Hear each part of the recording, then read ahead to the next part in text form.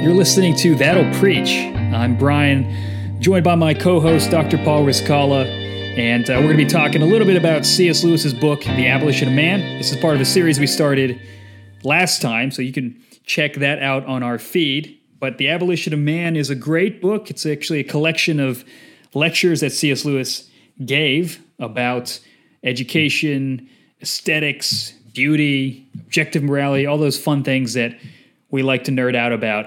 And Paul, how are you doing? Are you enjoying this little series we're doing? Yeah, it's been super enlightening. It's been a while since I've read this, so it's been nice to come back to it and pull out all the little interesting nuggets and to hear your weird hot takes on what you found interesting. It's funny, like when I ask you what you found interesting, I can almost guarantee that it's going to be something different than what I found interesting. Really? Why is that? It's just I don't know. You just have weird... I'm just more interesting than you, is the case. Or you just find weird things interesting. That's probably true. Well, we'll see what kind of weird stuff we can uncover today. But first, how's the soccer team going, Paul? Oh, semester's over. We're not playing right now. Wait, what? So I thought you just started last week. We did. We had a couple of friendlies, and the semester ended this week. Those were just friendly matches, and then we pick up again in the fall. Oh, so fall's when the real season starts? Yeah. We got 10 games in the fall. These were just two. Yeah. For those of you who are just tuning in, Paul has become a soccer coach at Hillsdale. Intramural soccer, right? Not a... It's not intramural. It is club soccer. So we play other universities. Soccer. Yeah. Okay, There you go. And so far, prospects aren't looking good? Don't say that. We've got some of my students who listen in on this. Oh, okay. Yeah, no. Okay, great. Now, which one of your students are actually good? You can just name them. You're doing great, guys. Yeah, Sam Schaefer. There you go. Well done. Okay, there you go. Sam Schaefer. Gotta love the Schaefers. Paul, you gotta freak out one game and just jump in and start kicking the ball. You know, just be like, I'll show you how it's done. I'll do it myself. In my work shoes and my work clothes. No, you should. As a coach, you should go dress up in like a full suit, like in basketball. You know what I'm talking about? Yeah. Go out there, act like you're the boss, and then school the kids on the art of soccer. Were you a pretty good soccer player back in the day? Defined pretty good. I played in high school. Did people fear your name? Yes, but for other reasons. Okay. Paul's a serial killer. All right. Paul's back. Yeah. People, it's like you show up like, oh, it's Paul.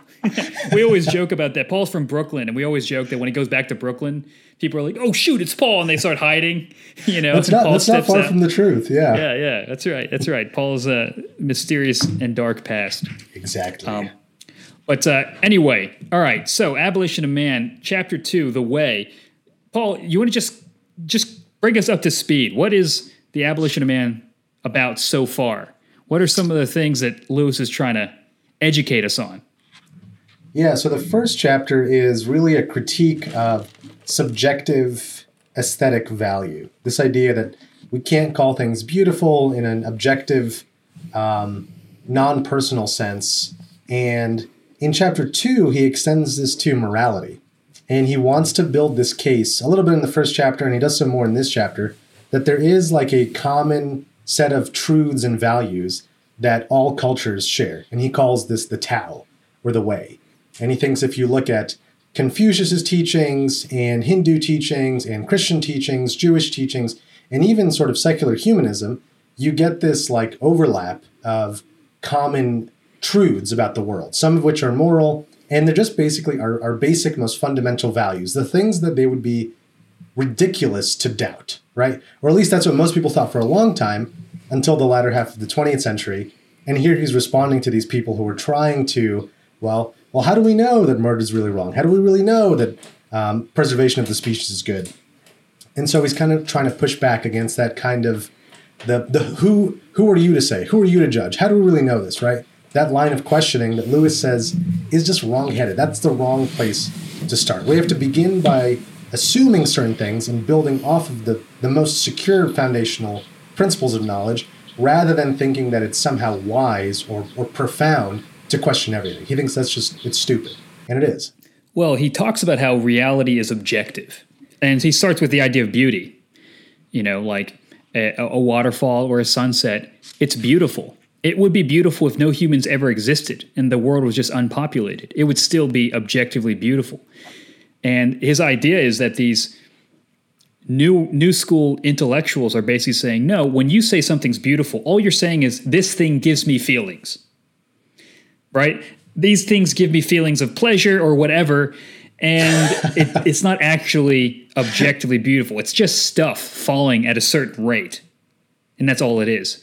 And Lewis is like, well, that seems kind of harmless, maybe in some sense, but taken to its logical conclusion, then the only reason that killing is wrong is because it just makes you feel bad. And there are many problems with that we can't base our morality subjectively, just based upon our experience. But then he also says, that's not saying that experience is bad. The goal is that our subjective experience of things should match their objective reality. So because a piece of art is beautiful or nature is beautiful, we should forge in ourselves the kind of character that finds those things beautiful, that subjectively we should find them beautiful because they're good, that what we see should match what they really are. And the flip is, what's evil and ugly, we should find evil and ugly, so that our subjective experience of things should match what they objectively are. And really what he's talking about is the purpose of education, which is to train our senses. I mean, I think a way to think about it, and I'm not sure if he mentions this or somebody who commented on this mentions it, but the whole point is that our reason controls our appetites. That's the whole idea. We have these appetites, these impulses. We want to do certain things. And he's like, look, you shouldn't just follow every impulse or appetite. That's not good, because some of your impulses and appetites cause you to do immoral things. Your reason needs to be able to control your appetites through the emotions and through your will. And so training your affections is a way to control your appetites. And that kind of leads into number 2 or chapter 2, when he talks about the Tao. Like you said, basically the Tao is, like you were saying, this objective morality that all cultures seem to have agreed upon. Things like it's good to sacrifice yourself for the good of others. It is bad to murder. It is good to have order, right? All kinds of things that culture seem to take for granted that aren't even Christian. And that's something that he really wants to hold on to and say, if we just say that the Tao, if we just say that these objective things that culture have done are just things that could be otherwise, then we're really on shaky ground. Is that a fair way to put it? Yeah, absolutely. And more than just shaky ground, it's that you can't have any knowledge at all. If you start doubting these kinds of claims, Lewis would refer to these claims as the most fundamental, the things that are undoubtable. Literally, if you doubt them, then you're doubting your ability to know anything else at all. And so if you want to go this skeptical route, not only are you on shaky foundations, you're on no foundations at all. There's no way for you to ever secure knowledge once you take the skeptical pill and go that far. So the ramifications are really large. Well, the whole thing is self-defeating. I mean, if you say that we're supposed to be skeptical about traditional values, and you ask, okay, why? And at some point you're going to have to say something like, well, because I think it's a good thing to be skeptical about it. Well, then you've just made a value judgment. Or you can just say, I don't know, I just feel like it should. And then you're not really saying anything. So the very claim that we should be skeptical is assuming that being skeptical about the traditional values is a good thing. It's still going towards an end. We're trying to figure out what actually works. And that's the point that he says, where in the beginning he says the important point is not the precise nature of their end, but the fact that they have an end at all, right? If you're kind of, for the person who says, look, I don't think humans have any purpose, so I don't think it's worth, looking into it, or all we are just atoms interacting with nature or whatever. Well, you still really want to prove that point to people, don't you? Or you still feel like it's important to know that or to realize that. So there's an end to your goals no matter what. And the question is, why do you think that's a good end? And you can't really support that on the view that they're talking about. Yeah, he talks about having an open mind and how we use this term a lot and there's a positive stigma associated with it, but there's something to be wary of in having an open mind if we go too far. So Lewis says, an open mind in questions that are not ultimate is useful, but an open mind about the ultimate foundations, either of theoretical or practical reasons, is idiocy. That's Lewis's term. Yeah. If a man's mind is open on these things, let his mouth at least be shut. And then later he says, wherever any precept of traditional morality is challenged, we have taken the wrong position. Like, basically, we should never be at a skeptical point where we're challenging the basic fundamentals. Asking why, who said so, who's to judge, right? Like, this sort of line of questioning is wrong-headed because it assumes that we can never stand from a vantage point to look at, like, it assumes there is no vantage point from which we can even stand to begin looking at the rest of our values. And one of the things that Lewis points out is that there has never been, this is a quote, there has never been and never will be a radically new judgment of value in the history of the world. What purport to be new systems, or as they now call them, ideologies, all consist of fragments from the Tao itself, arbitrarily wrenched from their context in the whole, and then swollen to madness in their isolation, yet still owing to the Tao, and to it alone such validity as they possess. So what he's saying is you create a new system where you're like, okay, here's a new system of morality. Well, we're still going to say that killing is bad, and we'll keep that, but we'll throw out different other aspects of morality, maybe restraint on sexual activity or things like that. And he's saying all you're doing is taking something that works together and ripping it up, and you can't create that. But I mean, why can't you create that? Why can't you say, let's get rid of, I mean, doesn't our understanding of morality progress in some way where you can take the good pieces from before and get rid of some ideas that people thought were moral? I mean, you could take the idea of people used to think that segregation was good, and then morality evolved. That doesn't mean that you have to throw the whole thing out. It just means you change it. Like, what would you say, or what would Lewis say to that? I think what Lewis would say is what you're doing there is you're still working from within the Tao.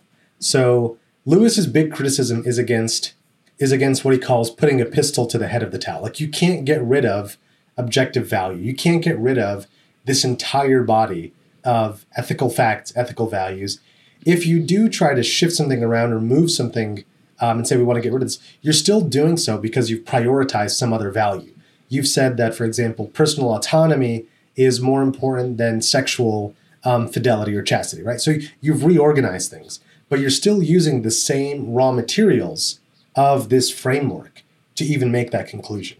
So his big point is that whatever secular morality you're looking at, it's still going to involve working within the Tao because it's still assuming an objective framework. It's still using the same values. It's just reprioritizing them, right? Like, no one thinks that there's no ethics in sex, right? It's just reshifting what sorts of, we're prioritizing autonomy or liberation over chastity, loyalty, fidelity. Like, so it's not that there is no sexual ethic. It's that the sexual ethic was changed by prioritizing different elements of the Tao. We can't create a new set of morals. We're just going to emphasize some over the other. Yeah. And he even says this. He says, if we lump together the traditional moralities of East and West, Christian, pagan, Jewish, shall we not find many contradictions and even some absurdities? I admit this. Some criticism, some removal of contradictions, even some real development is required, but these are two very different kinds of criticism. So it is still one criticism, like, yes, you can work a system and change it from the inside to remove contradictions between the Christian and the Jewish system, or maybe one has a better way of understanding the world than the other. But that's different from saying we get rid of the whole project together, which is different than, I mean, Lewis is trying to push back against this kind of relativistic thinking. The Green Book, the postmodern way of saying, let's get rid of all value. It's just my subjective personal preference. That is an untenable view because it means that we can't know anything at all. Now, it's different if you want to say, let's assume objective morality, but I disagree with you, for example, about some specifics of sexual ethics. Now we can work within the Tao, within the framework, to try to figure out what's the correct answer, right? You and I both agree there's a right answer. Now we're trying to figure it out, right? It's different if two mathematicians who disagree on a math problem are trying to figure it out. They both think there's a right answer versus one person who thinks there is a right answer. One person says, no, like, math is not, there's no answers there. It's just you decide whatever you want, right? Like, you can't argue with a person like that. Right. So we could actually grow in our understanding of objective morality through reasoning. But we can't reason unless we actually think there's something to reason to. But if we think that everything's just subjective, then you don't even need to have an argument. It's just that, well, that's true for you and this is true for me. Is that right? So the Tao is something that's inevitable. You're either going to be using elements of it or you're going to ignore it, but then you don't even have a conversation. And nobody can make a claim that something is objectively right or something that's, objectively beautiful. Lewis says the human mind has no more power of inventing a new value than of imagining a new primary color, or indeed of creating a new sun and a new sky for it to move in. So you can't actually create new values, like they're trying to say, like, let's ditch the old and come up with a new ethic. And if you really look at the past, where you could say, well, look at how the traditional ethic led to this, what you'll find is often it's that the people in the past did not follow their own ideals. That's the issue. It's not that the ideals are wrong. They just didn't follow them or they didn't apply them all the way. So you could think about something like slavery or segregation or racism, all those things. It's not that the old values were bad. It's that the way that people practice old values, or maybe even what they thought were old values, or maybe they didn't take to the final conclusion what their values were. So all men created equal. Well, that's a good value to keep, but they just didn't apply it all the way, and that was the error. So the problem wasn't in the Tao, it wasn't in the objective morality. The problem was in the people who were trying to apply it. Right. And Lewis even is skeptical that these relativists are true relativists. He says that the skepticism that they endorse is only on the surface, for it's only for use on other people's values. About the values current in their own set, they're never nearly skeptical enough. And this is true. You often find this with people who, they say, don't, who are you to judge? Morality is just subjective. You just got to find one hot button issue that they really care about, and all of a sudden you will see where their allegiances lie. Like they definitely have moral views. And so the skepticism that we like to think we always hold inconsistently. We always hold it for other people's views. We're very reluctant to use the same measure on ourselves. Or when people say, when people say like, you are so judgmental, it's like, wow, what a judgment on me, Right. And it's unavoidable. And I think a lot of times people, when it comes to sort of how people talk today, people hate hypocrisy. They hate when you have a standard for other people that you don't have for yourself. It's sort of just like, number one, I need to be heard for my voice. Number two, you shut up. Right? It's like, well, that's not how it works, right? If one thing I always think about is when somebody has a really strong opinion about something and they feel like they're not being heard by the other side, it's often good to ask them, well, who are the people you listen to on the other side? And if they say, well, nobody, it's like, well, then you're just doing the same thing that you don't like done to yourself. I mean, it's kind of like the golden rule. If you want to have a hearing, then you need to give other people a hearing. It doesn't mean you have to agree with them, but it does mean that it goes both ways. And I think Lewis, it sounds like he's really given them a hearing. He really understands them on their own terms. And actually, because he understands, because he's heard the other side and he understands it so well, he can actually launch a very devastating critique of it. So that's actually helpful too. One of the good things about sort of what people call steel manning, which is the opposite of straw manning, where you try to argue against the best arguments of the side you disagree with. One of the best things about that is if you really start to understand where they're coming from, and then you can critique it, it's even more devastating. It's even more potent. And otherwise, it just turns into just being a troll, or it just turns into a superficial kind of argument.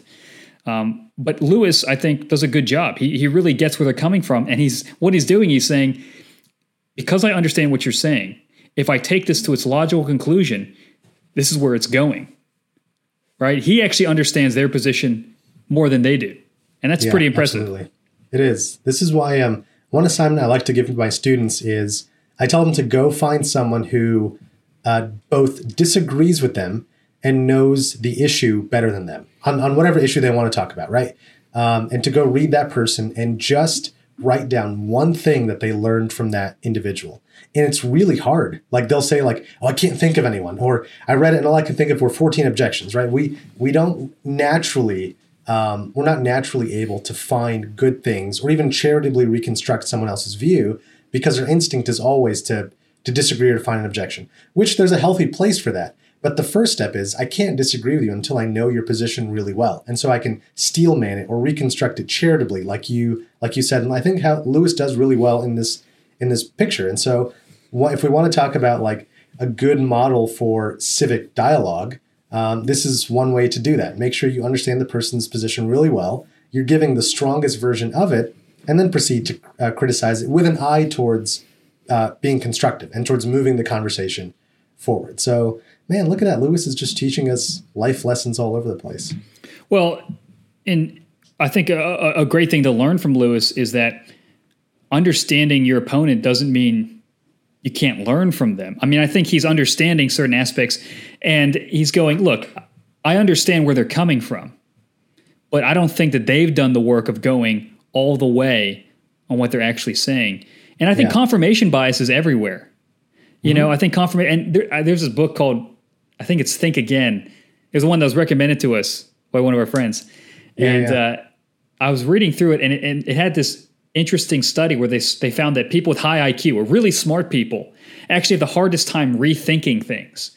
And they can often be too dogmatically attached to ideas when actually there's a better way, or there's a new idea that kind of is more accurate. So being smart doesn't mean that you actually come to the right conclusions all the time, which I found to be an interesting way to look at it. But the hard thing to me is like, well, when do you stick to your guns? You know, nobody can just be purely like Lewis is saying, you can't be purely open-minded.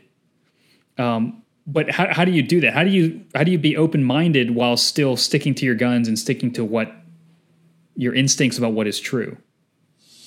That's a really tough question. I don't know. There's no easy answer. And I think part of it is, it's not about, I don't think sticking to your guns is a virtue. I think that the pursuit of truth should be the ultimate sort of tendency that we want to cultivate. So it's more so than just being open-minded. It's more so than just sticking to your guns. We shouldn't want to cultivate either of those for its own sake. Like it's not a virtue to like explore. It's not a virtue to be dogmatic. The virtue is to care that you know things and that truth is important. And so that's why I think part of it is it's a moral failing when someone is overly dogmatic, and it's a moral failing when someone is too open-minded, never settles on anything. So it's about character too, and these two things are really closely tied in, which is what Lewis is trying to say in that first part of Abolition of Man, that part of teaching and part of a good education is giving people the right sorts of moral sentiments and the right character so that they can go out into the world and care about truth and begin to sift truth from falsity. But it involves character, right? You can't be an evil person and be like a brilliant genius, right? Like you're going to cap out somewhere. Similarly, you can't be a really good person and believe conspiracy theories and believe everything that someone like, everyone challenges the mainstream, you all of a sudden gravitate towards that. So the virtuous person, the more we're inculcating virtue, the more likely we are to see truth and recognize truth when we see it. Well, a lot of cultural issues shape how we look at morality too.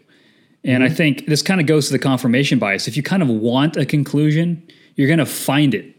And it's very hard to kind of slay your own, favorite ideas for the sake of what's actually true.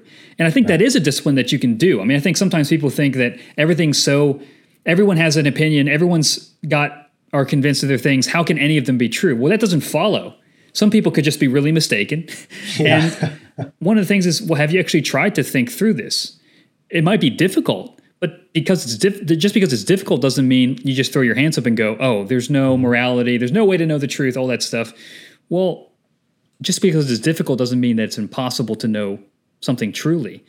Right. And the other thing is to be honest about the way that culture shapes you. And I think that this is something Lewis talks about. He talks about how modern people view things like sexual morality in a very pragmatic way. So in the old days, when you didn't have contraception or birth control or any of these things, you had to be careful who you had sex with. So that's what the old morality was for. Save sex for marriage. It makes sense. It's practical. But now that we have contraception, now that we have birth control, all these kinds of things, now we're in the modern world. We don't need that old morality because we don't need to protect people against that anymore. There's ways to do that on their own. So now you can have hookup culture, you can have divorce culture, all these kinds of things. It doesn't matter. And he basically says that our morality is basically, he calls it instinct. We just sort of have this instinct of like, oh, well, because we really want to have sex or we have this sexual desire, it makes sense that why would we have this instinct if it wasn't right?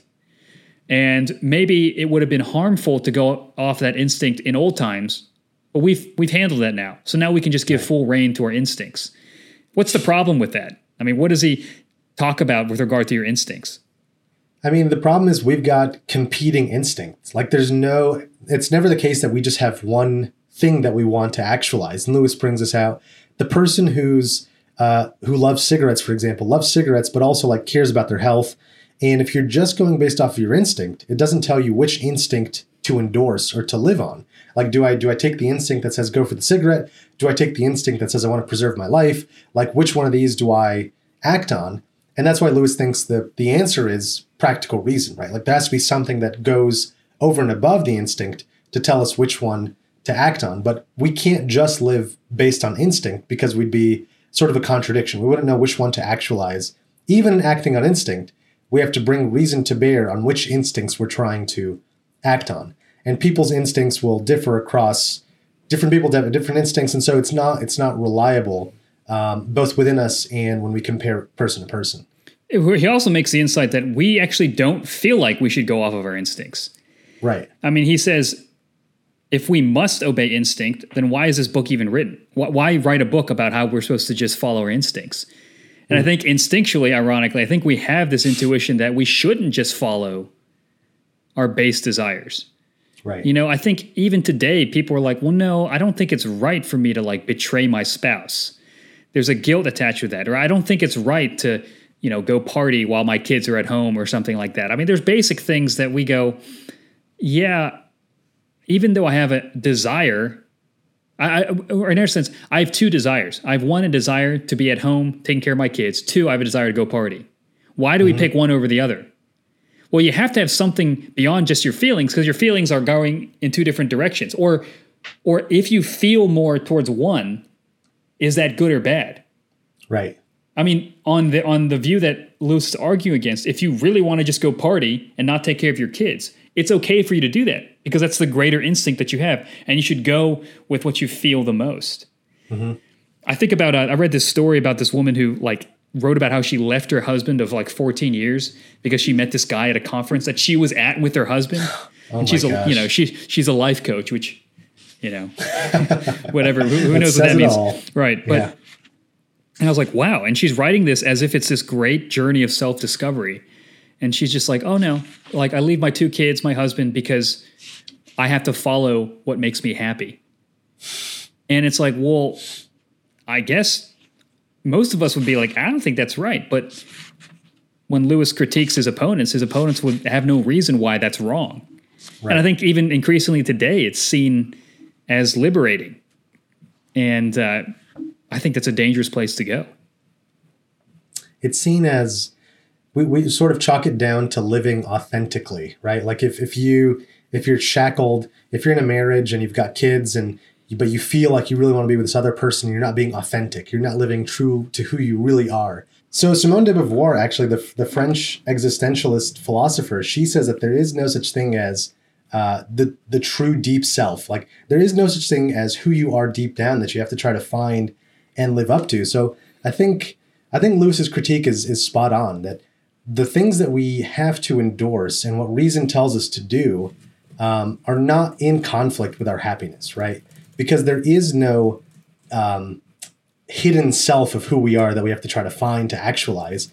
I think that our happiness consists in just living sort of in the everyday. And we don't have to try to embark on this weird, like you said, the life coach, the spiritual quest, trying to find who I really am. Like it's weird. I think that's inauthentic. It's looking for something that's not really there.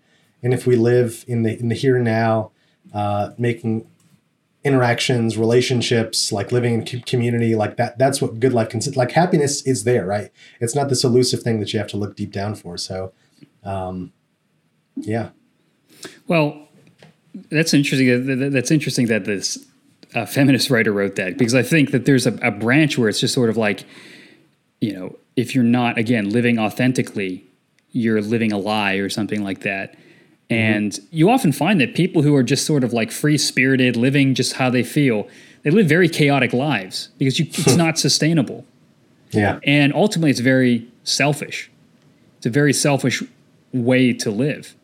And you, at some point, you're going to have to justify why just living based on your feelings, your emotions is good. I mean, it's like, all right, you're authentic. I mean, why is that good? Who says that's good? You say it's good? Well, why should we listen to you? Good compared to what? What's the standard we're using here? And it's amazing that Lewis is writing this over 50 years ago, and he kind of sees things on the horizon. And what I love about Lewis is I think he gets that, ideas trickle down. That something starts as just a questioning of whether there's objective beauty, and he can see that if we keep going down this trajectory, being 1 degree off 50 years down the line is going to be 80 degrees off, you know? And I think he's got insight into where these ideas are going to go. The next chapter, I think, is where he really shines, because in the next chapter, he talks about the abolition of man, what that term actually means. And it's about how when we remove objectivity, we're destroying our humanity. We're destroying the fact that we're finite creatures. And I think something that Lewis really, that kind of threads together all these lectures that he does, is that human beings aren't self-generating, that everything we have is derived from something beyond us. Our morality is not something generated by us. It's something that we receive and embody. That our lives, our physical bodies were given to us. Our minds, our intellects, everything, we come into a world that's already in motion. And the goal of education, the goal of thinking, is to align our mind and our wills to reality. And he makes this interesting observation that with technology, it's changed. Now we think that we can make nature align to what we want. And from there, you can see all the kind of issues of transgenderism and the sexual ethics of today, and even to things like abortion and all the kinds of materialism that we have today. And Lewis is spot on, again, decades before any of this really comes into the forefront. But fascinating stuff. If you guys like this podcast, make sure you subscribe, let someone know about it, and make sure you pick up a copy of Abolition of Man. It's well worth the time. It's a short read. Go pick that up, and we can put a link to the book in the show notes. Thank you for listening. We'll see you guys next week.